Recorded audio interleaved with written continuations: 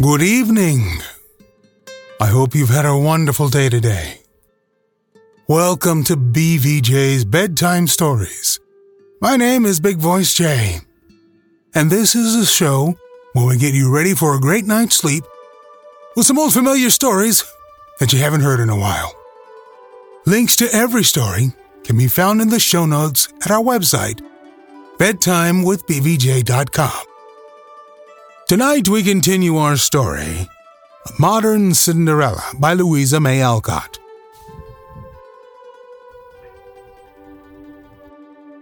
There will always be one countenance more beautiful to me than any pictured face I may discover. There will be one place more dear to me than Rome. The face will be yours, always so patient, always so serene, and the dearer place will be this home of ours, which you have made so pleasant to me all these years, by kindness as numberless and noiseless as the drops of dew. Dear girls, what have I ever done that you should love me so? Cried Nan, with happy wonderment, as the tall heads, black and golden, bent to meet the lowly brown one, and her sister's mute lips answered her. Then Laura looked up, saying playfully, Here are the good and wicked sisters. Where shall we find the prince? There, cried Di, pointing to John. And then her secret went off like a rocket, for, with old impetuosity, she said, I have found you out, John, and am ashamed to look you in the face remembering the past. Girls, you know, when Father John sent us money, which he said Mr. Owen had long owed us and had paid at last. It was a kind lie, John, and a generous thing to do, for we needed it, but never would have taken it as a gift. I know you meant that we should never find this out, but yesterday I met Mr. Owen returning from the West, and when I thanked him for a piece of justice we had not expected of him, he gruffly told me he had never paid the debt, never meant to pay it, for it was outlawed and we could not claim a far thing. John, I have laughed at you, thought you stupid, treated you unkindly, but I know you and never shall forget the lesson you have taught me. I am proud as Lucifer, but I ask you to forgive me, and I seal my real repentance so and so. With tragic countenance, Di rushed across the room, threw both arms about the astonished young man's neck, and dropped an energetic kiss upon his cheek.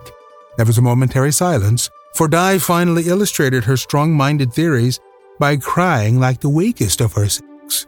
Laura, with the ruling passion strong in death, still tried to draw, but broke her pet crayon and endowed her Clytie with a supplementary orb, owing to the dimness of her own. And Nan sat with drooping eyes that shone upon her work, thinking with tender pride, They know him now and love him for his generous heart. Di spoke first, rallying to her colors, though a little daunted by her loss of self-control. Don't laugh, John. I couldn't help it. And don't think I'm not sincere, for I am, and will prove it by growing good enough to be your friend. That debt must all be paid, and I shall do it, for I'll turn my books and pen to some account, and write stories full of clear old souls like you and Nan, and someone I know will like and buy them, though they're not works of Shakespeare. I've thought of this before, have felt I had the power in me. Now I have the motive. Now I'll do it. If Di had proposed to translate the Quran or build a new St. Paul's, there would have been many chances of success, for, once moved, her will, like a battering ram, would knock down the obstacles her wits could not surmount. John believed in her most heartily, and showed it, as he answered, looking into her resolute face, I know you will, and yet make us very proud of our chaos, Di. Let the money lie, and when you have a fortune, I'll claim it with enormous interest. But believe me, I already feel doubly repaid by the esteem so generously confessed, so cordially bestowed, and can only say, as we used to years ago, Now let's forgive and so forget. But proud Di would not let him add to her obligation, even by returning her impetuous salute. She slipped away, and, shaking off the last drops, answered with a curious mixture of old freedom and new respect. No more sentiment, please, John. We know each other now, and when I find a friend, I never let him go. We have smoked the pipe of peace, so let us go back to our wigwams and bury the feud. Where were we when I lost? And what were we talking about? Cinderella and the prince. As she spoke, John's eye kindled, and turning, he looked down at Nan, who sat diligently ornamenting with microscopic stitches a great patch going on, the wrong side out. Yes, so we were. And now taking Pussy for the godmother, the characters of the story are well personated. All but the slipper, said Di, laughing, as she thought of the many times they had played it together years ago. A sudden movement stirred John's frame, a sudden purpose shone in his countenance, and a sudden change befell his voice as he said, producing from some hiding place a little worn-out shoe, "I can supply the slipper. Who will try it first?" Di's black eyes opened wide as they fell on the familiar object. Then her romance-loving nature saw the whole plot of that drama, which needs but two to act it. A great delight flushed up into her face as she promptly took her cue, saying, "No need for us to try it, Laura, for it wouldn't fit us. If our feet were as small as baby dolls, our parts are played out. Therefore exunt wicked sisters to the music of the wedding bells." And pouncing upon the dismayed artist, she swept her out and closed the door with a triumphant bang. John went to Nan, and dropping on his knee as reverently as the herald of the fairy tale, he asked, still smiling, but with lips grown tremulous, "Will Cinderella try the little shoe, and if it fits, go with the prince?"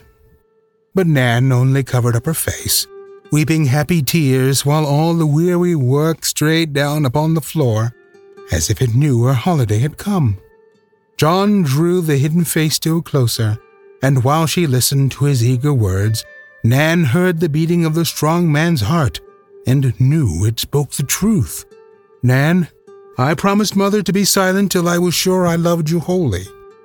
Sure that the knowledge would give no pain when I should tell it, as I am trying to tell it now. This little shoe has been my comforter through this long year, and I have kept it, as other lovers keep their fairer favors. It has been a talisman more eloquent to me than flower or ring, for when I saw how worn it was, I always thought of the willing feet that came and went for others' comfort all day long. And when I saw the little bow you tied, I always thought of the hands so diligent in serving anyone who knew a want or felt a pain, and when I recalled the gentle creature who had worn it last, I always saw her patient, tender, and devout, and tried to grow more worthy of her, that I might one day dare to ask if she would walk beside me all my life and be my angel in the house. Will you, dear?